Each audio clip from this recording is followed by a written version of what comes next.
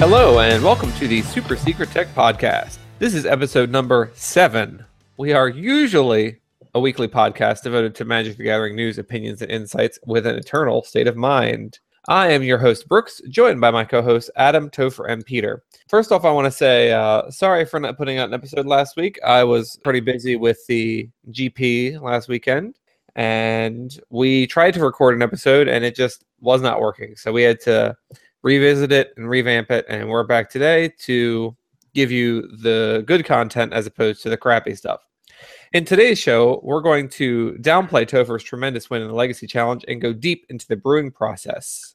And don't forget, at the end of each episode, we'll be asking you, the audience, a trivia question. Any correct answers for the trivia question we receive will be entered into a drawing for a draft set of the most recent sets, Aether Revolt and Kaladesh. But first, let's talk about our weeks in Magic. So, Topher won the Legacy Challenge, for those of you unfamiliar with that. The rest of us are scrubs. Topher, want to give us a quick redux of your triumphant victory? Sure. Lost one round in Swiss, the Mirror, which I then proceeded to beat that dude again in the finals. Not again, beat him first time.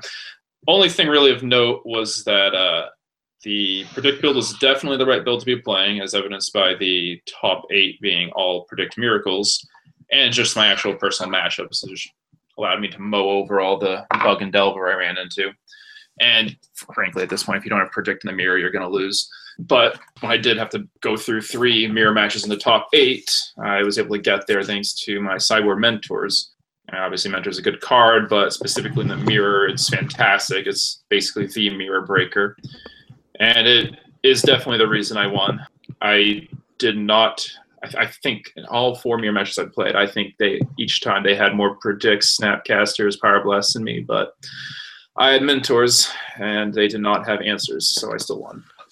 So good. Don't you remember the humble times when the Mirror Breaker was a copy of Cavern of Souls and a Keranos or a Venser? Man, I tried to play. I played Legends that lasted a couple months. And then I played it briefly, I want to say maybe a year and a half ago now, and I quickly dropped that when I stopped being able to beat Adam with consistency. Lost him a few times at our weekly Legacy and decided it was unacceptable. Yeah. As an Elves player, I love seeing Karakas and Venser lock because it's just a little slower than what we're trying to do. A little too slow, not quite efficient enough. Elves is doing a little bit too many things a turn for the Venser lock to be good enough. Shit, man, I play Punishing Fire Grove in the Burnwillows, and that's still a little too slow for Elf sometimes. I've played against this one Elves player online, Lady Edith, and she's got, and like, I might be like 50-50 against her. It's like, if an Elves player really wants to beat you, like I imagine she gives some things up to have the sideboard cards she has against Miracles, but certainly is good for her when she has them. So I think Jeff Goldblum said it best. Life finds a way. Yeah. I know I've toyed with a few Elves brews that bring the win percentage against Miracles to around 50%. But when it comes to other decks, that's where the problem is. Speaking of Elves fighting some Miracles, what about that EE6 top 8? Oh, yeah. So our top 8 breakdown was won by Anarang Das on Miracles. Anarang Das. I've corrected you on how to pronounce his name like 10 times now. 10 times just on this show. Very true. So 2 Miracles in the top 8. Death and Taxes. Not even going to go for the attempted repronouncing it? It's funnier when he does it wrong intentionally. I already forgot what Topher said.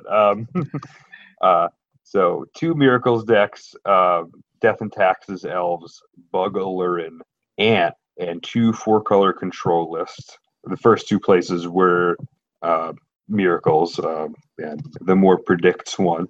Pretty consistent across the board that Miracles with Predict is the optimal build. It's suitable to handle all these controlling style decks that are coming up. And if the meta shifts in one way or another, Miracles really has the ability to adapt. You know, we see more bug decks, they have more Pyroblast. We see more Storm, they play Flusterstorm. We see more, fair decks, we see other solutions. Their Miracles has the ability to adapt better than anybody else, and by adapting the predicts, has the ability to not only find the answers but outdraw the grinding matches as well. Who would have thought drawing cards was the mirror breaker? Also, Miracles deck running Spy Network. By Spy Network, you mean Thopter Spy Network? No, Spy Network. Spy Network. Single Did he blue fucking stutter? He didn't fucking stutter. It doesn't can. I don't think it cantrips. I had to look that up.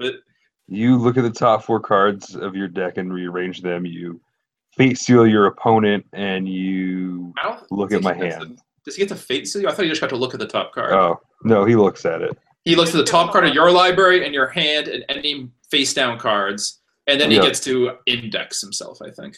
Yeah. Index for 4. Yeah. So, yeah, it's card disadvantage, but hey, you. Let me ask what's you going this, on. though. I mean, that seems fun and all, but why not Thopter Spy Network and Miracles? I mean, you've got tops. That was my quote when I was In our telling chat. Topher about it. I was like, yeah, I think it's the second best card with the words Spy Network in it. Yeah. Second best of 2. Yeah, and but he had the mentor out when he played it one game, so it wasn't that bad. So I lost. I mean, literally any non-creature spell when there's a mentor out is pretty good last time I checked. It was all right. And then he Snapcaster Spy Network the next turn. Fucking value.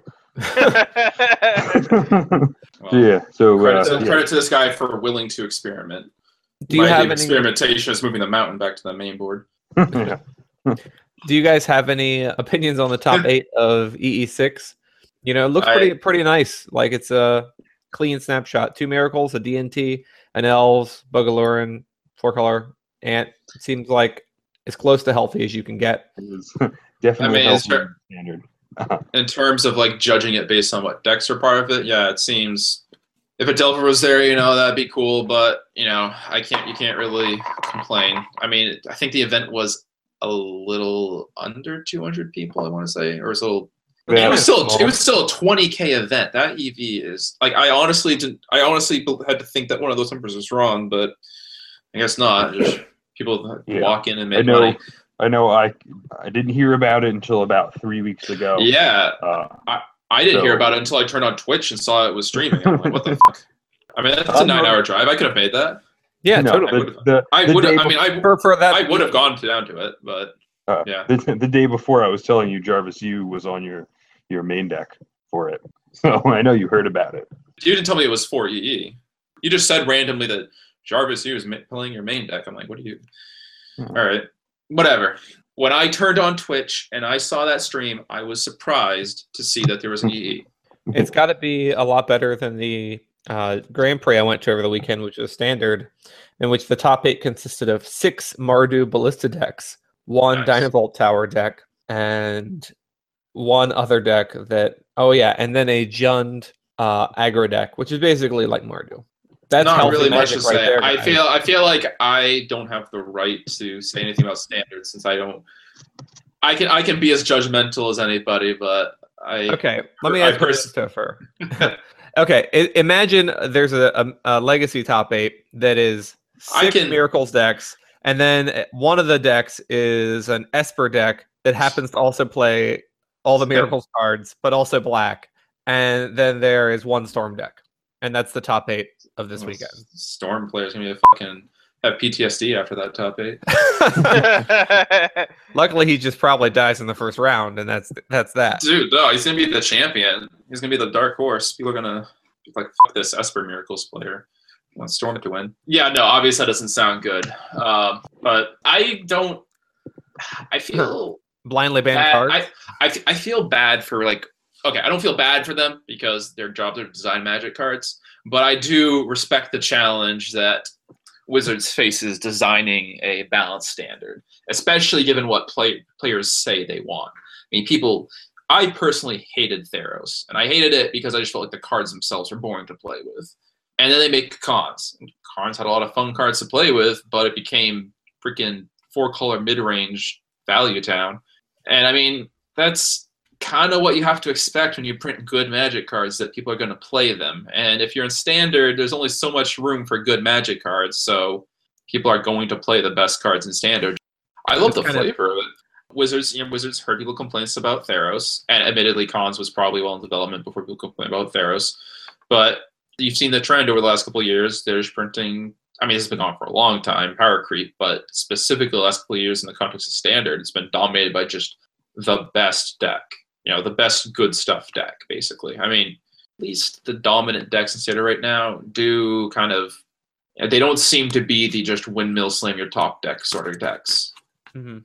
There is a little bit of counterplay going on, even if, I did not play during Cobblade, but that's the, people always say, well, at least Cobblade itself was a skill-intensive deck. So, I mean, there you go. There's your silver lining here. Mm-hmm. I think, we're near the end of a Standard rotation. When it gets to that point, people tend to know what the best decks are. There are a lot of people trying to find the best Standard deck, at least in comparison to Legacy, and the card pool is much smaller. It does seem like you're gonna find the best deck, and I think they did. Speaking of the weekend, though, let me give you guys a quick redux of Standard, and it kind of it expresses the general feeling of Standard to me. I ended up playing a 4-color Saheeli deck this weekend, and I'm going over my match notes here, and all the matches that I lost were to double mulligan on the play. And all the ones that I won were ones where I didn't have to mulligan. And that just pretty much summarizes my feelings on Standard. I played 8 rounds of this GP and then was like, nope, I'm done with this shit. 5-3 is not going to be worth anything to me. I don't want to play day 2. This sounds like variance-based Magic to me. I mean, there's also probably the most salt-inducing one was the match against Mardu, where over 2 games against him, he drew 6 unlicensed disintegrations. That's why you play them. Yeah, it's true. Now, you said the match against Mardu. Do you mean one of 6 rounds versus Mardu? Wow, how did you know? Because I actually played 6 rounds against Mardu. That is 100% correct there. One of the things that I don't like about this Standard specifically is from the admittedly limited matches that I've watched of, Grand Prix top 8s and the MOCS, a decent amount of the mirrors, and there were a lot of mirrors in Mardu. A lot of them seemed to be based on, that player, he hit double white on turn 4 and cast Gideon, and the other player had to play a tap land that turn, or something like that. That's another complaint that I've heard the pros make about this format. I've read articles by multiple pros where they say this is the format that feels like is one of the Standard formats most recently that is dependent on the play and the draw. It's the threats are too swingy. They take over the game too rapidly, too immediately, that just being on the plane, having the first Gideon, or being, like I said, being the one just playing lucky enough. That's one of the things I think that we, a lot of us like about Legacy is that the mana constraints aren't usually there. I mean, Wasteland exists. Everyone has the same advantages. Yeah. You won't lose games based on not being able to get the right mana on your very rarely anyways. That's true. Unless you're playing, against lands or Delver, that sort of thing. And the decks that do that, that's how they win. The other big thing is that because the answers are so good and so efficient, it is hard for just the person who's lucky enough to land the first threat to, unconditionally take over the game. Certain cards like Jace might feel that way, but the fact of the matter is cards are powerful enough and answers are good enough that you can still kill the Jace and come back versus, what's your win percentage if your opponent activates gets 2 Gideon activations before you resolve your Gideon, Yeah, that is big. All right, cool. Let's kill this and get into our main segment.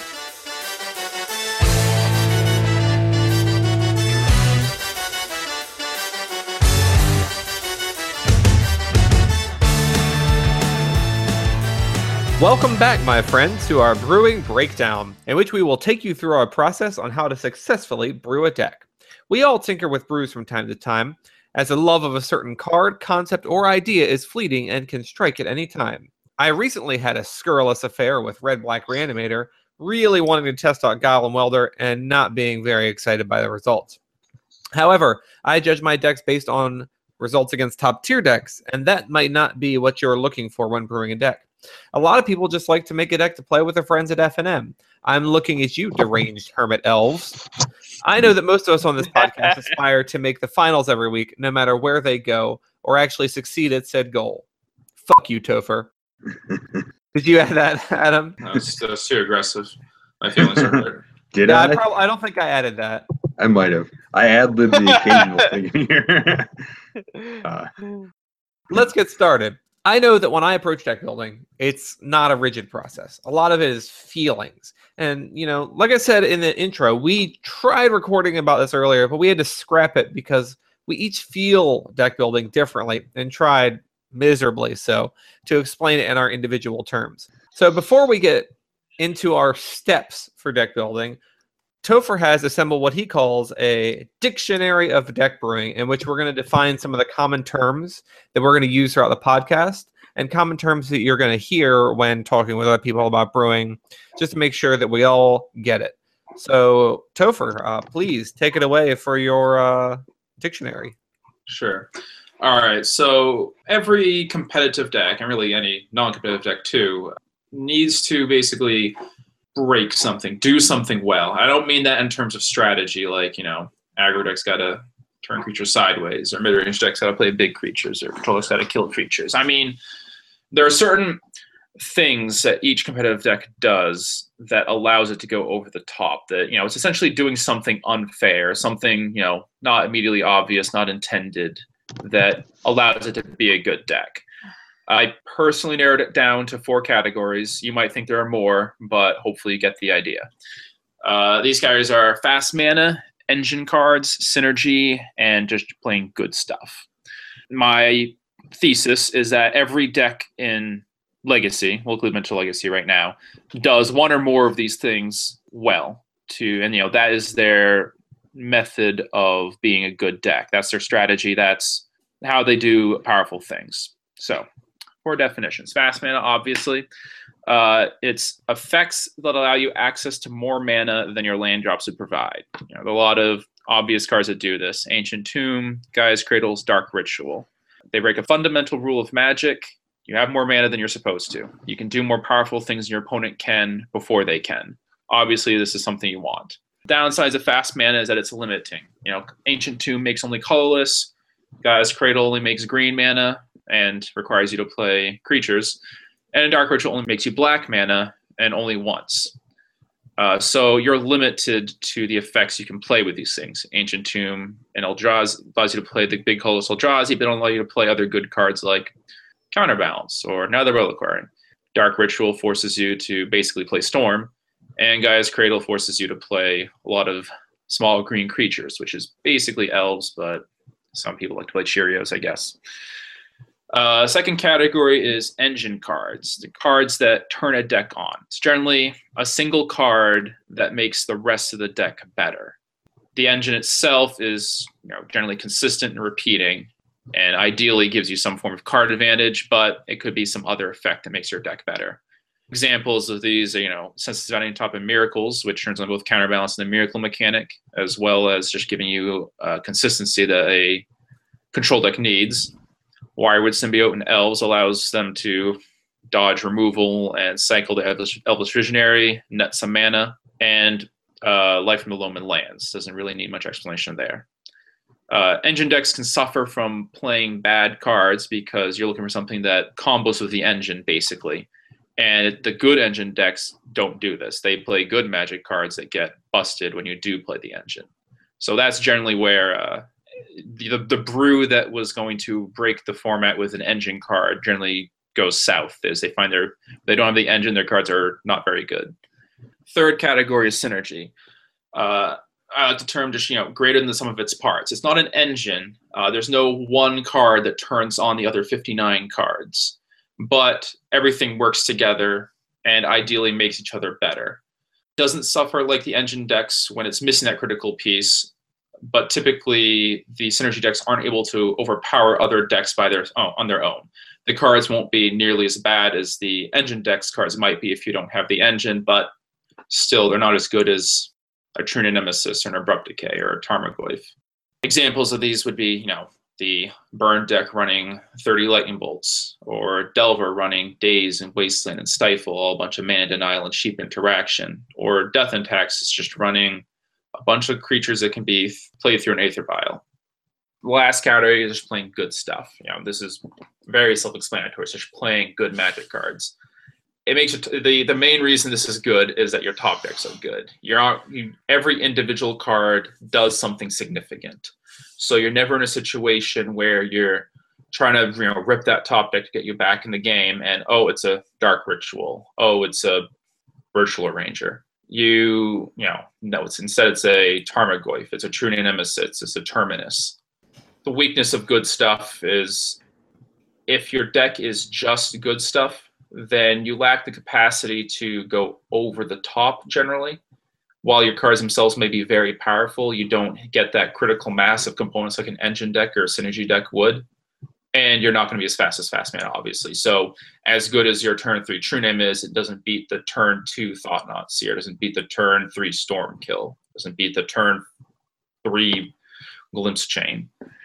And from a brewing perspective, it's really hard to brew a good stuff deck. They're the most obvious cards. Everyone's already tried them. You're not going to find anything hidden. Ideally, you get the good stuff cards into your synergy or fast mana or engine card brew. But it's really just straight good stuff decks themselves. They're like playing Magic with a sledgehammer. And if you go back and look at the other ones like synergy or engine, kind of like playing Magic with a scalpel. So you're choosing a scalpel versus a sledgehammer. That's a good analogy. Yeah.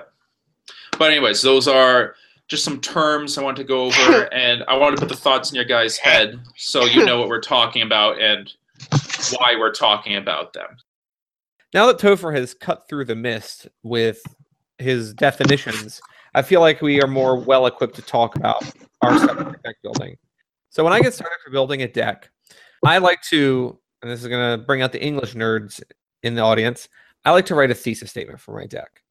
So examples would be, I want to take advantage of the synergy between Goblin Welder, Hope of Girapur, and reanimation spells. Or I want to play Mono Black Crypt Breaker Zombie Tribal Aggro with super cheap zombies. Having a clear idea of where you want to go and what you want to do that can be easily summarized into one sentence is a really good place to start deck building, so you know exactly what your goal is and don't stray too far when you're going through the other steps. Well said. All right, cool. Yeah. After step 1, we like to move on to step 2. Do I want my deck to be competitive? This is really more of a question of what is your goal when building this deck? Do you want to break the format? Do you want to be a meta deck that attacks a certain deck or top 2 decks? Do you want to make a deck that's a proof of concept? Just to say, I want to make sure or see if Crypt Breaker is playable in a zombie deck. Do you want to just have fun at F&M and use ninjas and ornithopters and attack for 2 and draw a card and bounce their guys? Yeah, this is fairly basic. Sometimes I'll, be like, what I should try is putting 4 Blood Moons and Elves and then trying to hope I play Peter this tournament. Yeah, exactly. Do I want to brew a deck to take down a tournament, or I just want to shit on the local Soldier Stompy player? Is your goal to make Peter sad? Yes or no? Always.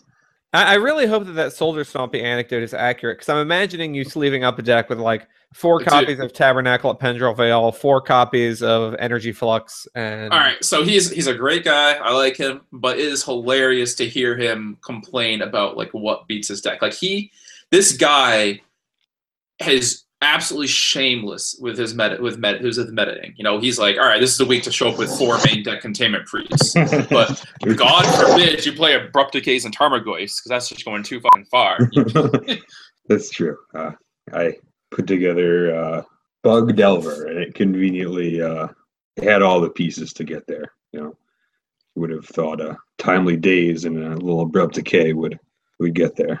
Yeah, it's always a problem with your only play experience as a local meta. You get a little bit of a distorted view of what the larger meta is and what your deck should be able to do if it wants to be competitive. But this also comes back to that main question, though, is are you trying to be competitive on a local level? Are you trying to be competitive at all? Or are you just trying to have fun and stasis lock somebody? I mean, sometimes. Don't you even bad talk me about stasis. Stasis lock little kids. Love stasis. I love stasis. And the last time I played stasis, we were playing at this other local shop where there were these like 10, 12-year-old kids that would show up, and there'd be Topher on Miracles, me on Lands, Adam on Elves, and we'd just smoke them every week. Well, there was this one week that they showed up, and I was on Stasis, and I've never seen a kid more just bored and just drained out of his mind as I'm slowly just Stasis locking him. It's not very nice. Sounds, I mean, that's why some people play Magic. Sounds like a riveting experience. Black Vice had just been unbanned. I needed to use it. Just as I'm sure you needed to pay an overpriced amount for Black Vices. I don't want to talk about that. $7 whole dollars per Black Vice. Yeah, they're I really overpaid for that. Probably back down to like $1.50 now. I remember buying my playset of Mentors the day they were released for I think $40 for the playset, like $35 each. I think you probably got your money out of them, huh? Yeah. I mean, I knew I was overpaying, but whatever it is. Yeah. I was busted, obviously. I had to get my hands on them. I'm one of those people because I live in Japan. Sometimes the stores will have Japanese foils for the same price as English foils, and I'll pick them up. Probably a good call. Except for when everybody realized Japan sucks, doesn't want your stinky Moon Runes cards. Yeah. Moon Runes? Talk to me when they win a world war. Technically, they're on the winning side of World War I, but back-to-back World War champions. USA. USA. So once you have figured out your goal for the deck, whether it's to break the format or just have a good time, next step you want to take is take a look at some of the broken fast mana available and see if you are looking to build your deck around them. Things like Lotus Petal, Spirit Guides, and Rituals on one side for the immediate fast mana, or the Explorations and Veteran Explorers. Those will help give you those busted starts while maybe leading into the kind of deck you're looking for. The point is that fast mana is a powerful enough effect that you want to see if you can play it. It doesn't mean you have to play it, but if your thesis is simply I want to play zombies, then zombies are black. Let's see if Dark Ritual fits. But if your thesis statement's a bit more specific, it's like, okay, I want to play a counterlock deck that craps all over actual miracles. Then that's more specific, and you can probably more immediately say, no, there isn't really any fast mana I can fit in here. I'm playing a grindy mid-range control deck. I can't afford to have that sort of card disadvantage. But it is still something you need to ask. I also want to make a point that cards like Noble Hierarch and Deathrite Shaman are not fast mana cards. There isn't a way to usually exploit them outside of them just tapping for mana on turn 2. And they're not giving you anything up front usually as far as mana is concerned. They have other reasons they see play the way they do. The closest they get to fast mana would be in a deck like Adam's deck, Elves, because he has ways to abuse untapping synergies.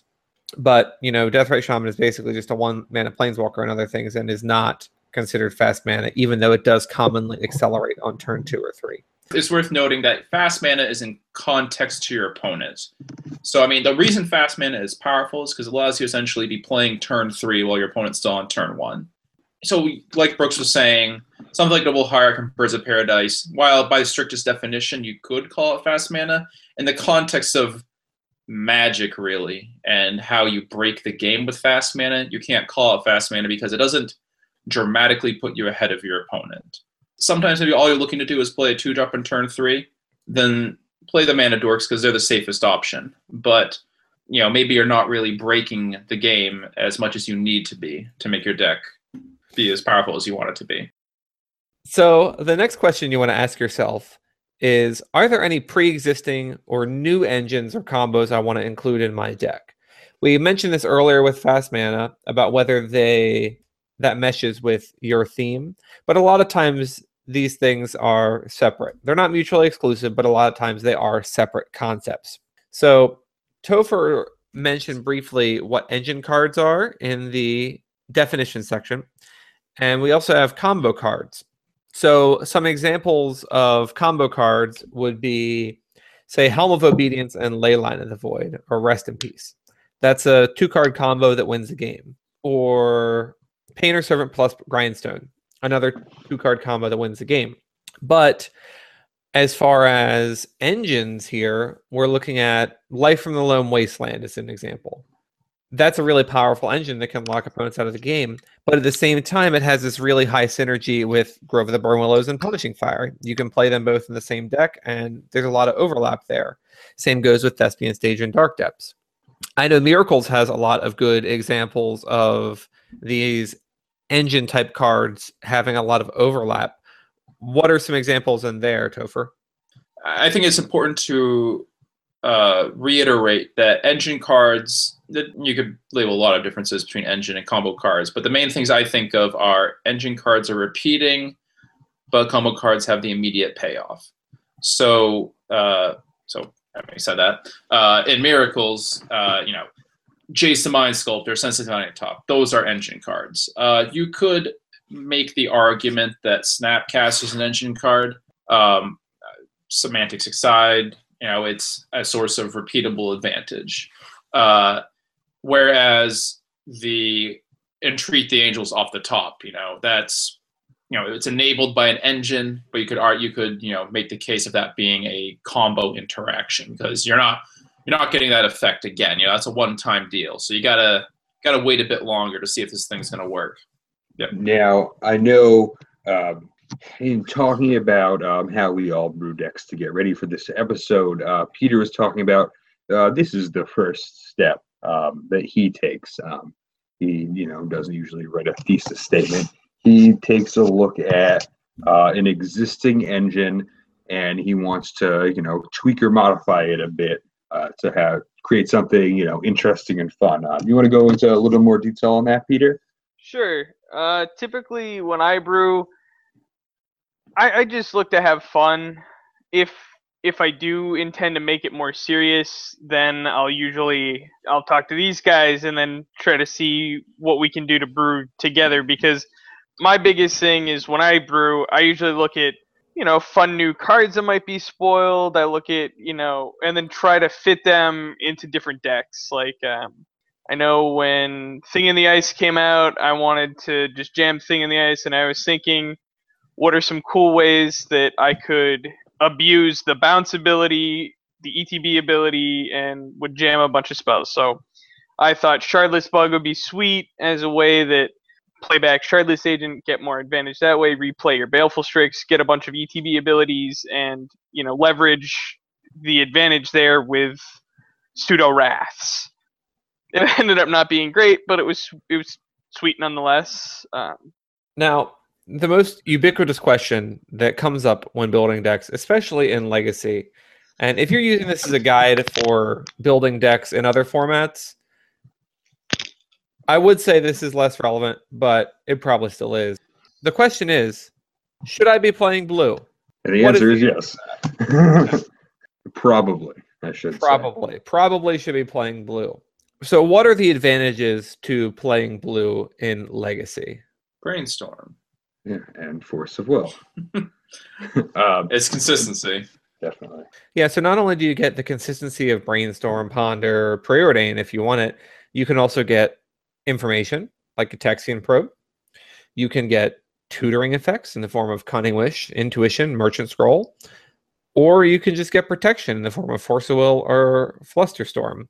Sometimes blue can expose your mana base if you're already in 2 or more colors, but that's part of the payoff of blue too, is you can more consistently find your mana and the appropriate colors you're looking for. I always like to phrase blue as like the glue that holds your deck together, because oftentimes the blue cards in a deck are very rarely the power or payoff cards. They're just sort of the cards that hold all the pieces together. I mean, Miracles is one of the examples of decks that isn't the case. Jason, Counterbalance. But like in Delver decks, Delver itself is the only blue card that progresses the game plan. Everything else is, like I said, a cantrip or the all-powerful Force of Will. That's the reason you have to ask yourself this question, because it's such an enormous advantage to play blue, to having that consistency, to being able to rely on your game plan more, because you know you'll be able to find those pieces.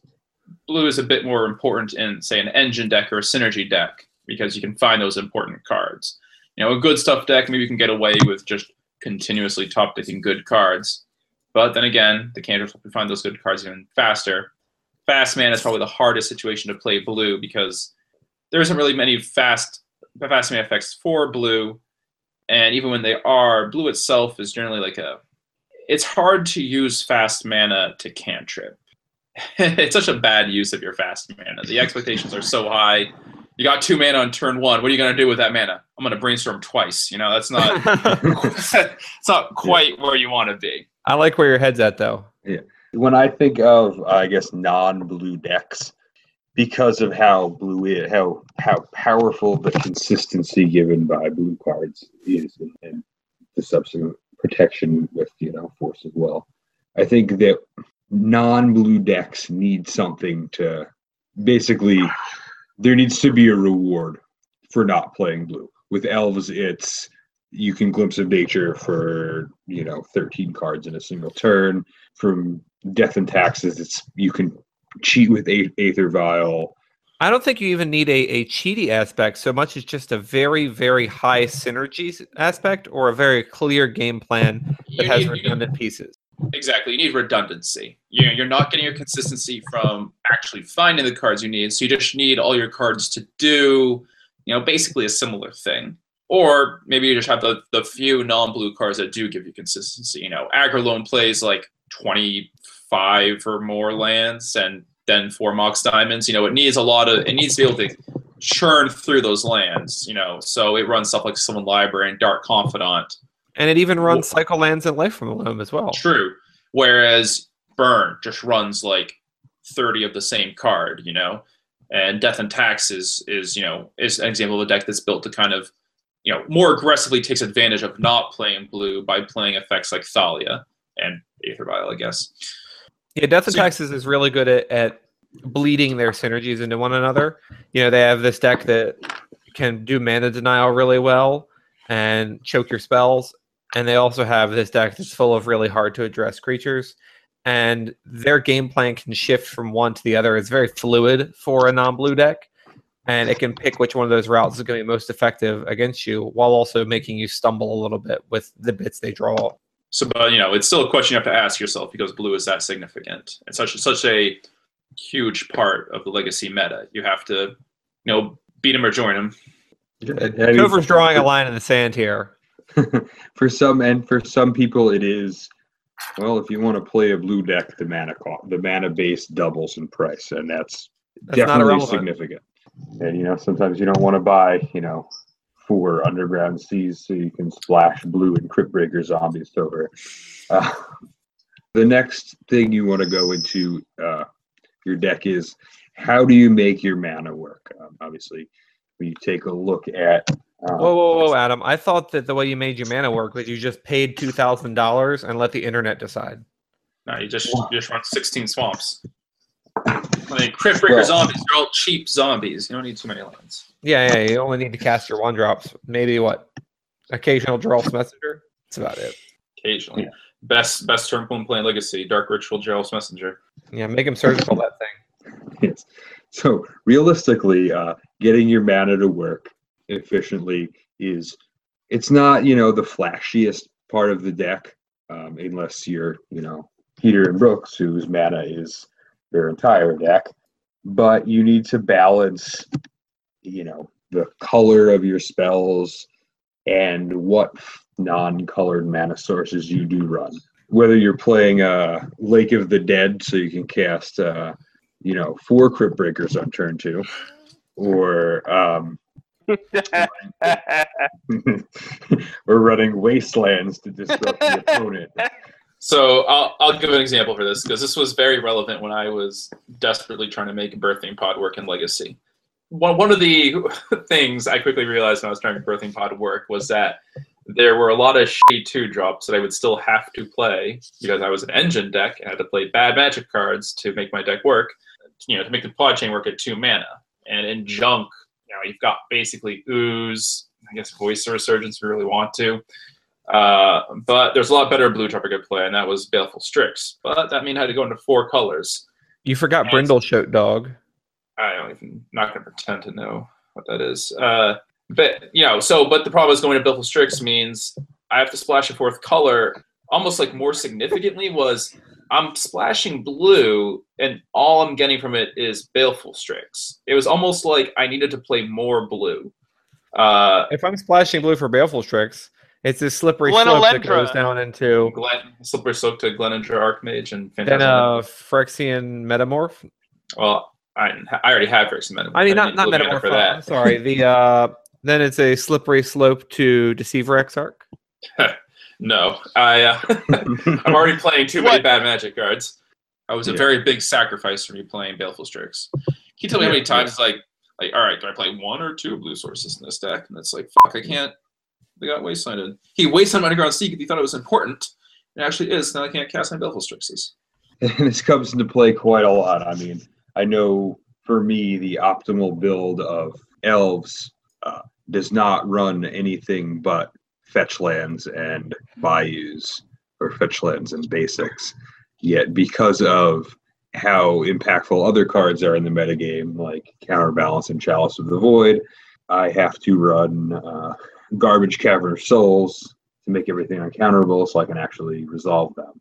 You'll see each deck, pretty much every competitive deck in the format can run at least some non-mana producing lands or lands that don't, tap for colorless and have other effects that further their game plans, whether, you guys, it's your entire decks. Maybe it's Academy Ruins to get back your EE and in some grindy builds. Interestingly enough, Miracles doesn't. You cast all of your spells on curve. You hit the right color mana. You're, for some reason, more consistent than everybody else. Your biggest... some builds will run a Caracas. Joe Lissette runs Cavern of Souls. You got to look at what your deck is trying to do. Yeah, you kind of have to weigh what the format looks like against what you want your mana base to be, against how greedy you want to be. You have to take into account all of these factors. Do I want to get blown up by Blood Moon? Do I want to take advantage of fetches with Sensei's Divining Top? How many basics do I want to play? Do I need to have every land be an island because I'm playing Days? And there's maybe a lot more simply said is, is the reward of the extra color worth the risk of being stuck with an extra color? Is splashing green for just Abrupt Decay worth the 4th color? Is splashing blue for the Baleful Strix worth the 4th color? Is splashing I guess red, only if you're playing Leovold, right? is splashing red for the Pyroblast worth the 3rd color? These are obviously very deck specific questions, but the line has to be drawn somewhere. So where do you want to draw that line? Yeah, and that's up to you, the deck builder. And you will notice that in Legacy specifically, you do get punished when you cross that line. When when the meta game gets, what I'm gonna do is I'm gonna jam 4 colors in this control deck. Well, you're gonna lose to the lands deck that's running 4 wastelands and 4 ghost quarters. You don't have any basics. You're gonna lose to Blood Moons. Is it great to have a 1-up tropical island so I can hard cast my Leovold from a fetch land in elves? That's a much harder question. What slots does it take up? This ties into our next question. How do my cards line up against the most commonly played cards in the format? So really this is facing the elephant in the room. It's also kind of relative. If you are playing competitively in leagues on MTGO, make sure you're ready to face Abrupt Decay, True Name Nemesis, and Topher and his Filthy Miracles deck. If you're playing at FNM, it might be a little bit more of an eclectic atmosphere. You get some more casuals. Or you might be playing in 8 Blood Moon country. So you need to make sure that you tune your deck to play against the cards you're expecting in your format. Like, for example, Topher, I know you've been playing Pyroblast a little bit more recently. Why is that? Well, it is almost like a escalating arms race amongst Miracles and Bug about how many tools we can dig out to beat each other.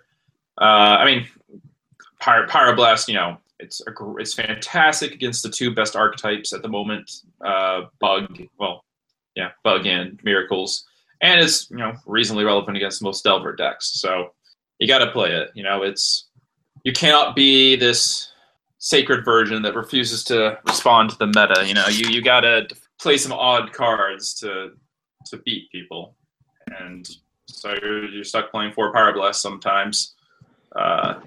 Stuck splashing green for Abrupt Decay, because if you don't, you can't beat Miracles. You're stuck playing those 2 basics so you don't get blown up by Wasteland and Blood Moon.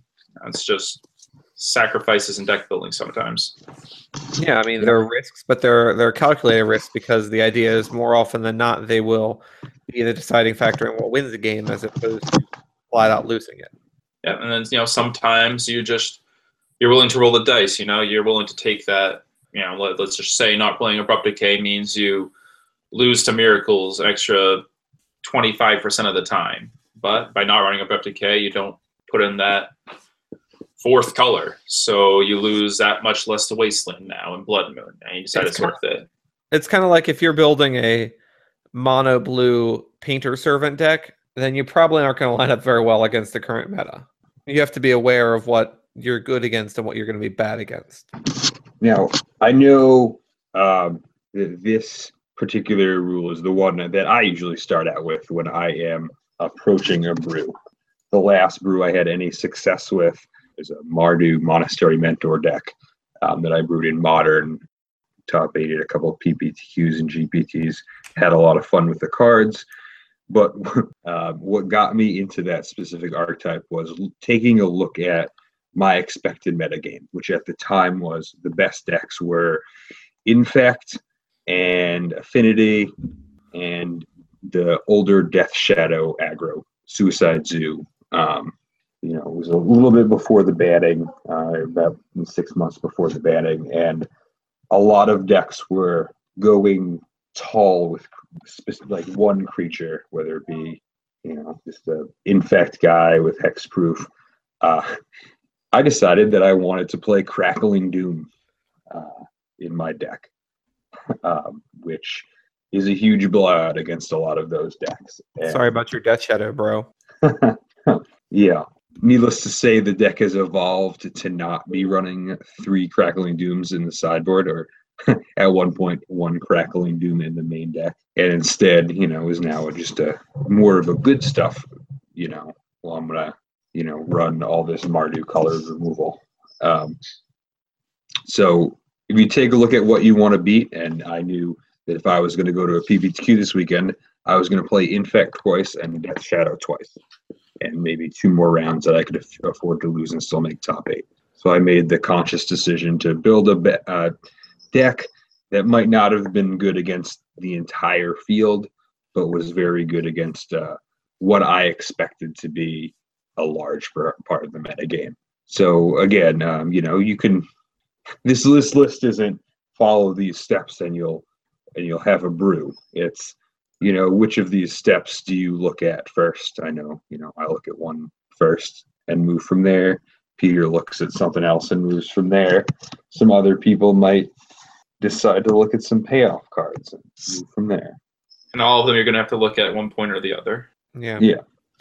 So the next question is, do I have cards that can pressure or contort my opponent's plays in a way that is progressive towards my endgame goals?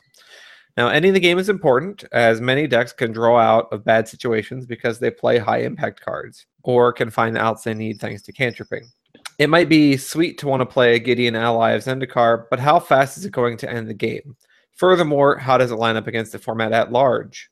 How is your Crypt Breaker deck going to reach and kill the opponent? Will I be able to push through damage faster than my opponent while killing us both with Shepherd of Rot? And answer is it doesn't work. That's what I learned. But that's a really important aspect of a deck.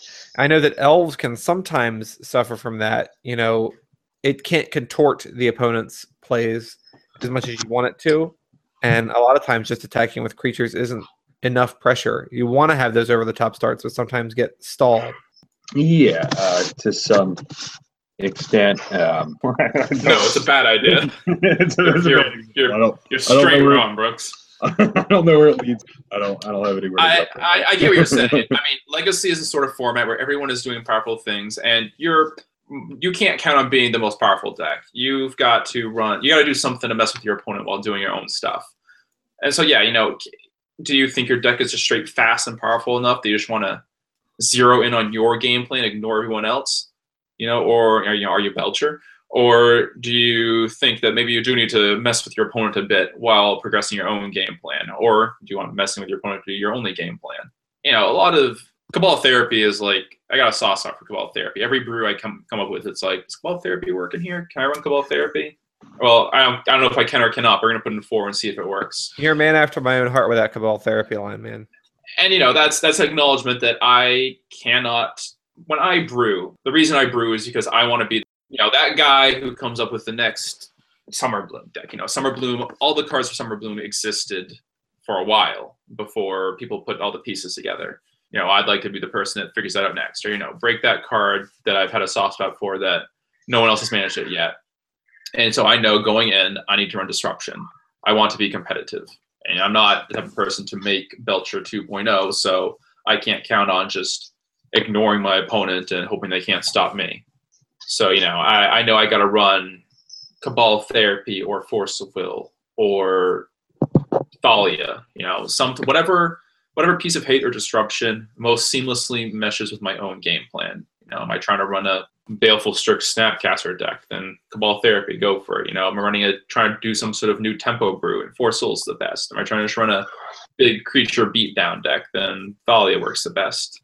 But you gotta decide if you want to play Disruption, which 9 times out of 10 the answer is yes. And then if so, what Disruption? Like I've said, like we've said a bunch of times by now, which Disruption fits the best into your deck? Which Disruption makes you the most moist? That too. It's yeah, like. And the answer is always Cabal Therapy. That is true.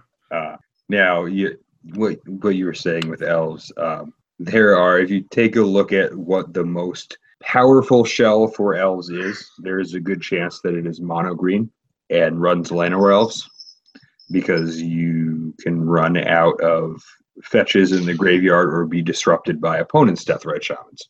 However, because there are decks in the format that also use Deathrite Shaman or use their graveyard in powerful ways, the other two abilities are, incredibly important. So in that case, you never really play, the most individually powerful combo.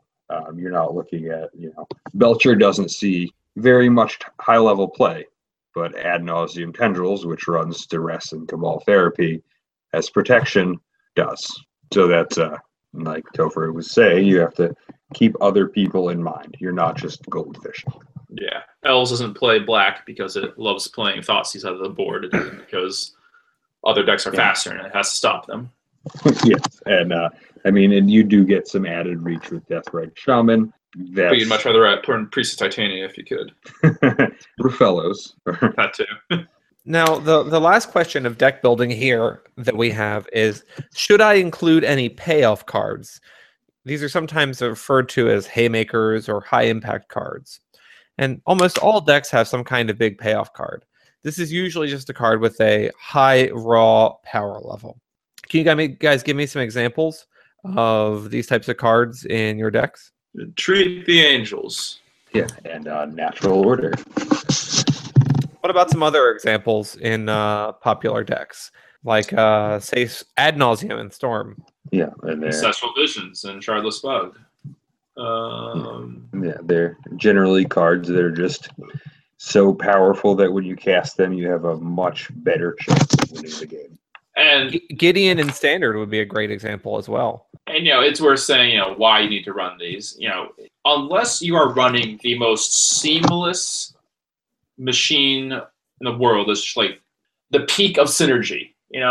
At some point your opponent is gonna mess with you. They're gonna stop what you're doing. You're gonna stumble. You have to get back on track, and you're gonna have to come from behind occasionally. When Delver was initially, when Canadian Threshold became Rug Delver, it didn't run really any come from behind cards, but its entire game plan was focused on the don't let the game get beyond turn 2. Don't give your opponent the opportunity to ever go ahead.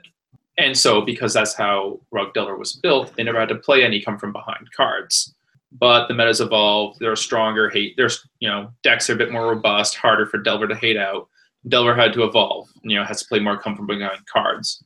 Recently, I've seen the 4-color Delver lists running like 2 to 3 Snapcaster Mages, and that's while Snapcaster Mage is a amazing Magic card, one of the best in the game. It is not a traditional Delver card, but it does sort of fit the Delver shell, and more specifically, it allows them to come from behind. It allows them to get the beater on board and grind through some removal because it replaces itself, or they play the Gromog Angler, the one that they can't traditionally get out early, but guess what? It dodges some removal. It's bigger than most creatures. It allows them to come from behind. It allows them to beat the on-board 4/5 Goyf if they can't Lightning Bolt. And it even shrinks the Goyf. It even shrinks the Goyf. Even better. Even better. I didn't even think of that. Now, some decks just rely, like you're saying, on strong synergies, or are single-mindedly devoted to a combo. These would include like lands, which is like just synergy and combo blended together. Death and Taxes, which is synergy and the theme of the small creatures and the taxing effects. Maverick has just a totally flat power level. It's just like I'm playing 2-drops and 3-drops and trying to play them ahead of curve. Red Stompy, another flat power level deck, which just goes to play a Blood Moon out on turn 1 or turn 2, and then just beats you with big stupid guys. Or Turbo Depths, you guessed it, just straight, pure, unadulterated combo. I'll give another example of needing to play from behind. As you expect, as a control deck, Miracles is generally on the back foot until they get on the front foot, and then they tend to not give it up. But if you play the deck, you realize that it's a lot. It's kind of hard to come from behind if you don't have the high impact cards to come from behind with. Terminus is one of those cards, but if you never actually end the game, you're going to be in some trouble. And that's in a perfect world, Miracles would just play 4 counterbalance, 4 counter spells, 4 Snapcasters, and eventually kill you with a 2/1. Their decks can mess with what we're doing, so we need to play some better come from behind cards. That's why stuff like Entreat the Angels and Monastery Mentor are necessary, because we don't live in perfect magical Christmas land. We are not going to be able to counterspell every single thing your opponent does. We're going to fall behind. This is a magic Christmas plan for a Miracles player, because everything gets countered, and you win with Snapcasters every time. I remember getting into an argument with the dude. I won't say names because he moved fast at this point. He understands the follies, but he was trying. The only win cons in his 75 that he wanted to run were 4 Snapcasters and 2 Jaces. And I kept telling him it was bad, but eventually I tried it out for myself. The very first match I played with Death and Taxes, and I could not beat it. I've like blacked it out, but it was just straight impossible. And that's because you can't control everything a deck like Death and Taxes does. You have to sometimes just have something they can't answer and end the game before they finally grind through all your hate, because you keep recycling their threats for them, or they actually run. If every Snapcaster is flashing back a Swords to Plowshares, you're still only removing 8 creatures from the game. They're going to get through it. You need to end the game. So the point is, a deck like Miracles is a good example of a deck that has to run these high impact cards, because these high impact cards allow you to come from behind. So unless your brew is built to be on the front foot from turn 1 and never give it up, you also need these cards. That's an excellent summary. I think the other question too about these high impact cards, do you want any free win cards? And when I say free win cards, I mean just something that just wins like on the spot. If I'm playing Colorless Eldrazi, for example, I'm siding in 4 Leyline of the Voids against you. do I maybe also want a couple Helm of Obediences, that kind of deal? If you look at, say, I'll take Enchantress, like what you said, the Helm win condition, Helm and Rest in Peace or Helm and Lightline. These cards are a win condition, but they also fit in your deck. They fit in Enchantress because they, draw you 3 cards when you cast it. But in addition to winning you the game because it's part of a combo, it also, you cast it turn 2 against Dredge, remove their graveyard, and they have no way to deal with it. You're never going to lose the game. So it may not be, the best possible win condition for the deck, but it completely invalidates your opponent's strategy. It's very much like a numbers crunching thing. You basically have to say, all right, for some reason, I'm playing a deck that's mainboarding Rest in Pieces. What would I have to cut to run these Helms? And would the free wins I get from this combo be more often than the matchups I lose because I cut those 2 cards? Ideally, your goal is to win games of Magic. So if your Brew has you run, say, Splinter Twin because you want to get maximum value off of Muldrifter, then you got to consider, well, what if I just slot in 4 Deceivers? And does that give me more wins than the 4 whatever nonsense you're running that got cut would give me? Dude, just put a Snapcaster with a Splinter Twin. That's best friends forever right there. I can't tell how many times, like, Christ, I got 3 Splinter Twins and 1 Deceiver, but he's not tapping out removal mana. Well, let's just start throwing them on the Snapcaster and see what he does. I remember it worked more often than not. I remember there was a period of time right around Grand Prix New Jersey where I saw a slight uptick in miracles with the Helm win condition, or not really the Helm win condition. They ran like the rest of energy field. Yeah. Because conveniently it won the game when you had the combo, but it also shut me right out pre-board. But it also, casting Rest in Peace against, or energy field on its own against Blue-Red Delver, which was the big deck at the time, completely invalidated their play a bunch of weak spells, weaker spells, and then guess what? Now I get to cast Treasure Cruise. Now they have to thought scout you. Yeah. So there are certain, Brooke said, percentages that can give you free wins. Well, do you want to run them? Sometimes.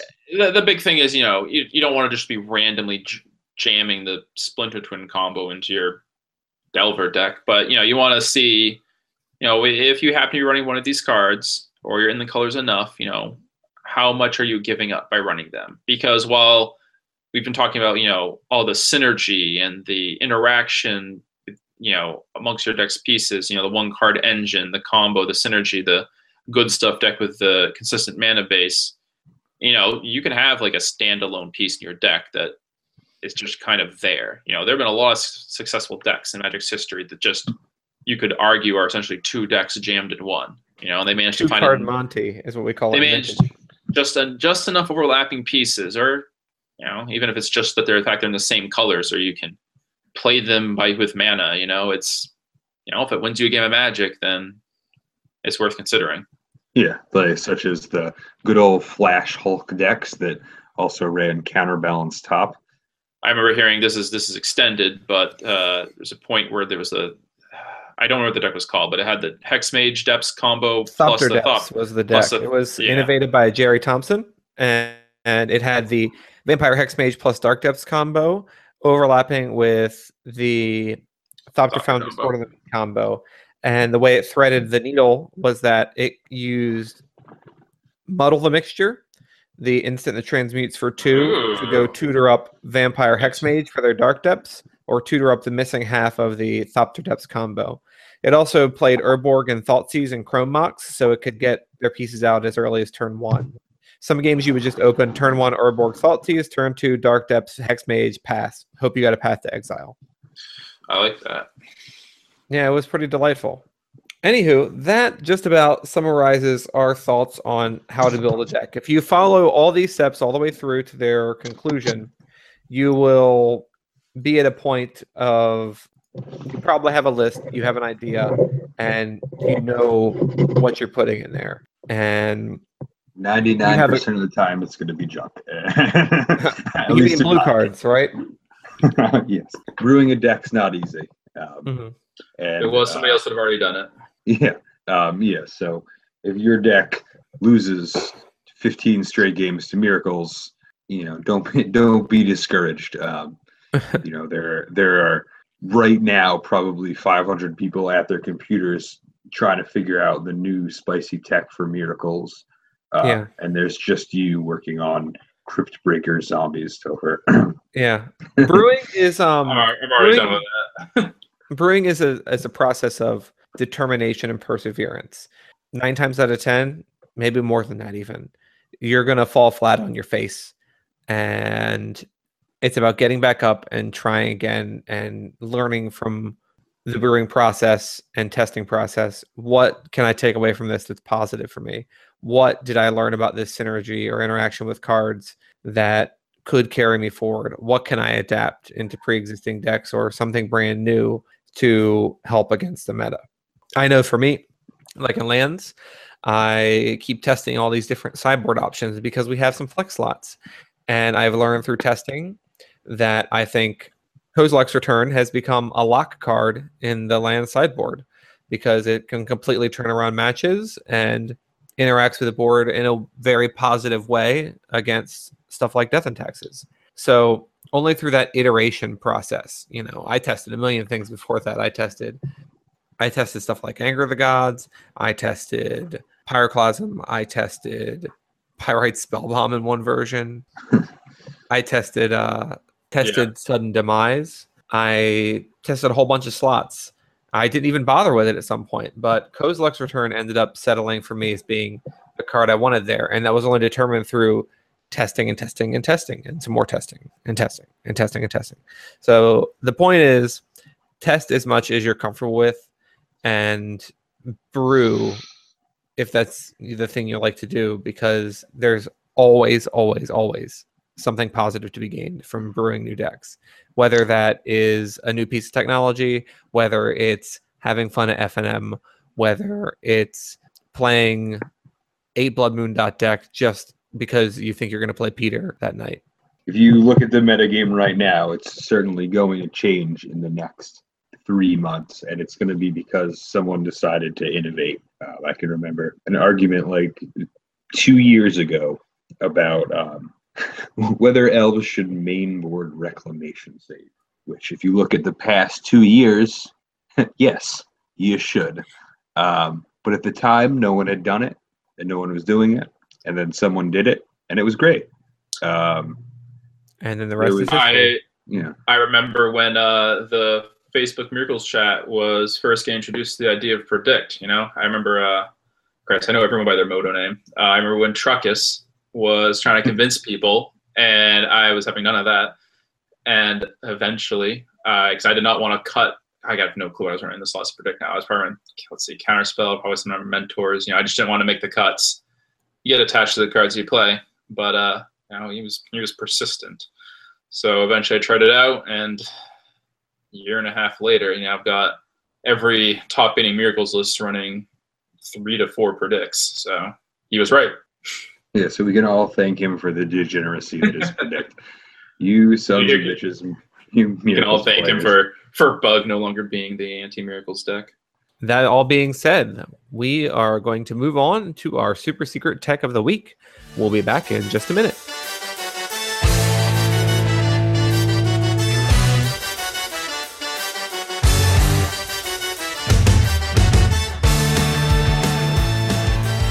Welcome back. Every single week, it is our solemn duty to share with you our super secret tech of the week, in which we take a close look at a piece of technology for Magic. This week, we're going to be going through the tournament tip route. Over the weekend, I went to Grand Prix Shizuoka, and I always pride myself as being the dad of the group. I will always pack in my bag things to help the group succeed and emergency items. And I wanted to go over with you a little bit of tournament preparation, what you should bring, what you should expect, and how to keep yourself on your A game for the tournaments. The first thing I look at is how I'm packing my bag. I always make sure that I have room for a water bottle. Very important over the course of a day. I always make sure I have room for a couple snacks. This includes a protein bar or two and some lean snacking, whether that be lean or low sugar snacking, whether that means a bag of flavored peanuts, some beef jerky. There's something to keep the salt content a little bit higher because a lot of times you don't eat well during a tournament. Other things that I'll bring a little container of medication.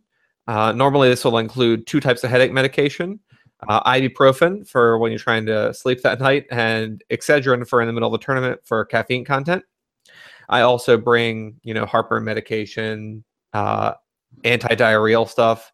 It's all really, really helpful because you never know when a case of the Hershey squirts is going to strike. To play off that, I think it's always important for Peter and I to bring a nice fat joint to every tournament, so we have some way to kill time when we didn't top 8 and have to wait 3 hours for Topher to slog his way through the finals. You gotta do something. You can't spend all your money on Magic cards. Sorry, you guys were for the first 2 freaking rounds of the top 8. It might have been. It doesn't take that long to smoke the bowl, man. It legit took them they didn't show up to the top 8 until I was halfway through round 2. I just imagine they were on the quest for monkeys. It's hard work scrubbing out. You gotta re-energize. Other things that I carry to these events with me are a little bit more eclectic items, but do actually end up mattering pretty often. I carry some eyeglass wipes, some wet wipes, as well as a dry eyeglass cloth. The wipes are specifically good for your eyeglasses. The cloth is microfiber and can be used for not just cleaning eyeglasses, but also if you get some smears or smudges on your cards, it can clean off the sleeves really nicely as well. Other things I like to bring are I will bring a small pair of nail clippers because you never know when you might get a hangnail, a hair tie for all the long-haired people in your group. I mean, I'm married, so that means that hair ties are everywhere around my house, and it doesn't hurt to keep one with you at all the time. If you are a guy or even a gal, just keep a hair tie on your keychain, and you will be somebody's hero someday. I also generally, for the single guys at Magic tournaments, I don't know how often this comes up for you lot, but I will bring a condom, even though I am married, so the single guys can wrap it up before they tap it. Who are they tapping in a Magic tournament? There's 3 girls total at this thing. I know. I usually say I get fucked by miracles, but I don't mean like that.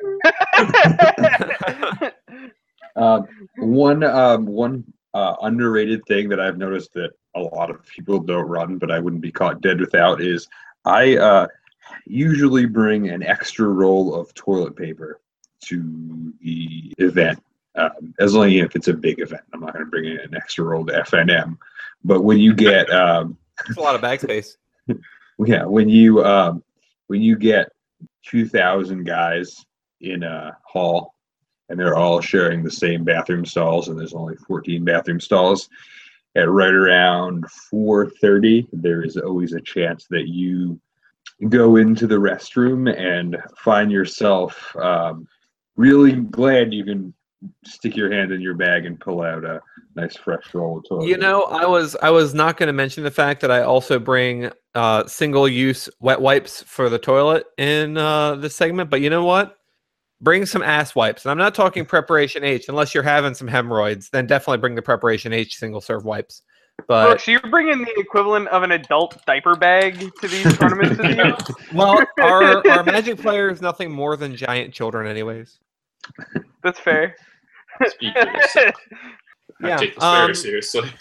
Now, outside of just preparation for making sure that you're in good health and good spirits for this event, I always will also bring a jeweler's loop. And I highly recommend every Magic player owns one of these items. They're about $5 to $8 on Amazon. You can bring them with you, and they're the best way to protect yourself from counterfeit cards. Buy a jeweler's loop, put it in your bag. It takes up no space, and it could save your ass someday when you're looking to buy your volcanic island for your blue-red Delver deck and don't want to get ripped off. Anywho, that is the super secret tech for the week, is how to stock your bag for an event. We'll be right back in just a minute. to wrap up the cast with the audience trivia question.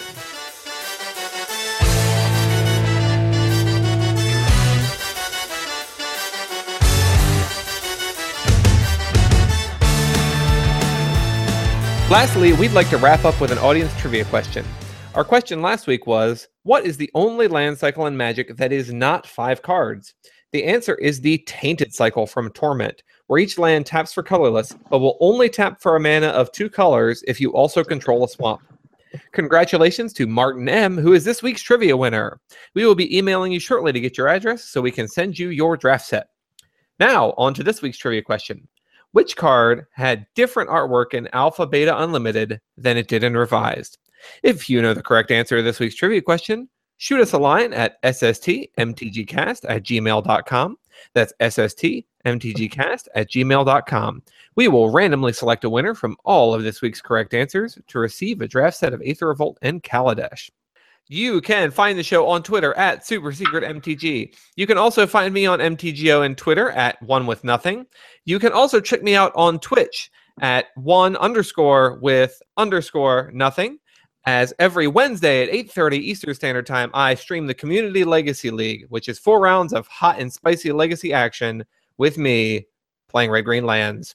You can find Adam on MTGO at ABombDiggity, Topher on MTGO, crushing scrubs, and up to his 21st trophy in Legacy Leagues at MZ Frost, and Peter on MTGO at Brains478. Any questions, comments, concerns, tips, tricks, or the trivia answer for today's cast can be emailed to the same email address I mentioned earlier, which is sstmtgcast@gmail.com. On behalf of myself, Adam, Topher, and Peter, thank you so much for listening. We will catch you next week.